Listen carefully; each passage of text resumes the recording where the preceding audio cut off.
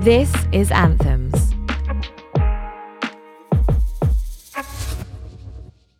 Hello, I'm Simran Uppal, and I'm a yoga teacher, poet, and educator. In a lot of my work, I'm interested in building communities of queer people of colour through making art together and creating spiritual practices together. Your word of the day is pray. 4 movements of prayer after Layla Sadeghi. 1. Longing. Prayer is intimacy with your ability to desire. 2. Thankfulness.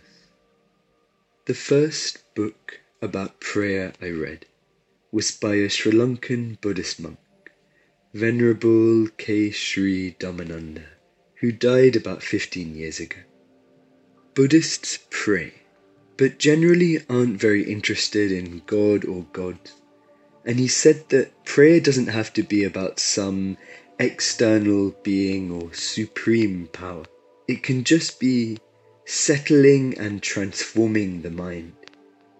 Prayer is like wordful meditation.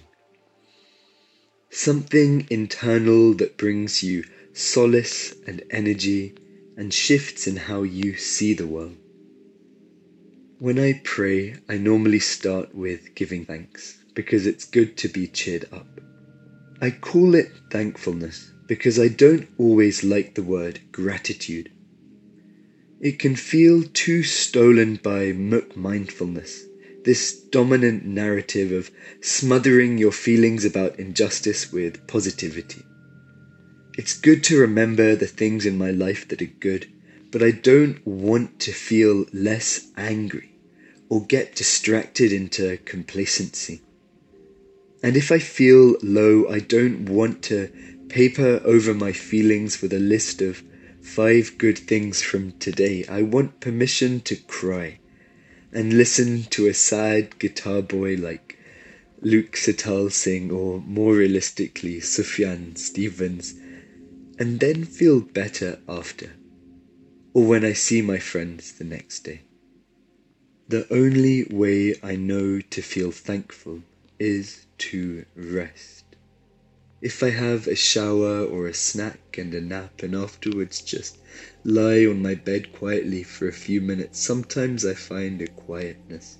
Sometimes spontaneously there's a small internal cheerfulness.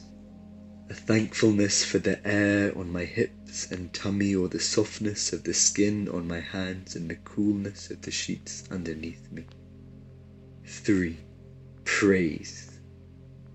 When my friend Ben was 17, he swam the full length of the River Wye, getting out at night to sleep on the banks and then getting back in to swim in the morning.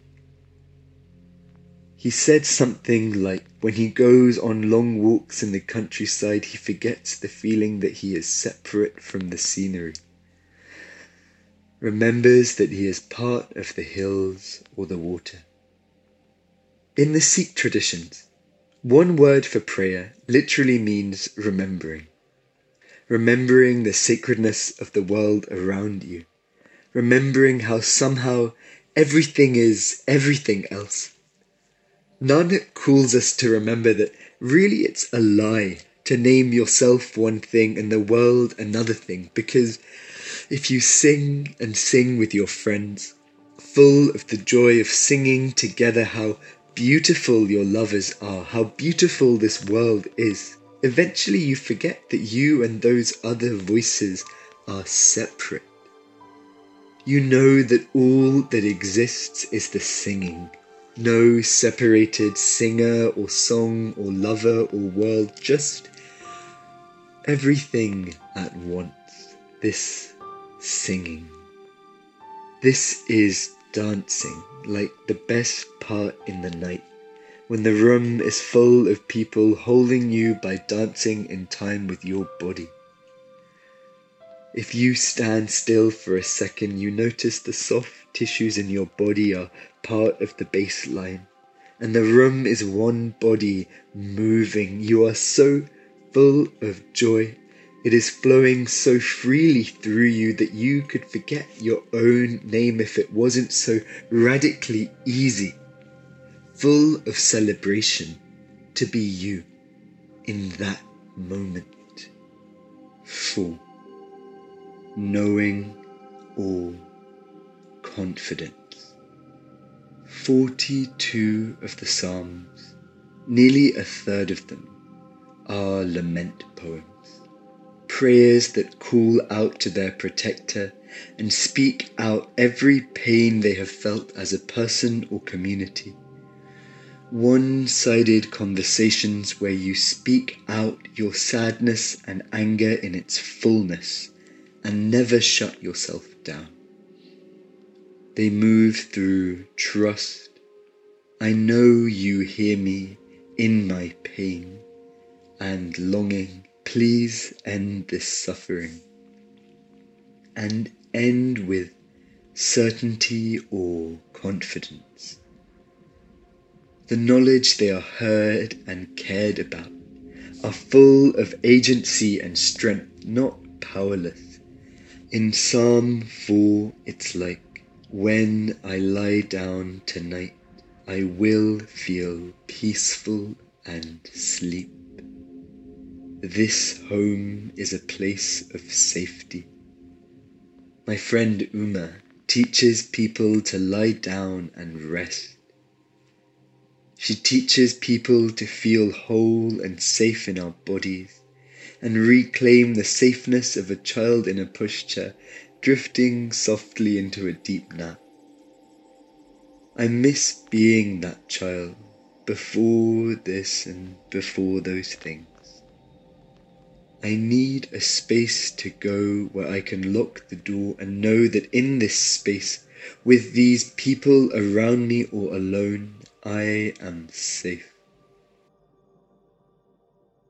I miss queer spaces, and I miss my family of queer people of colour.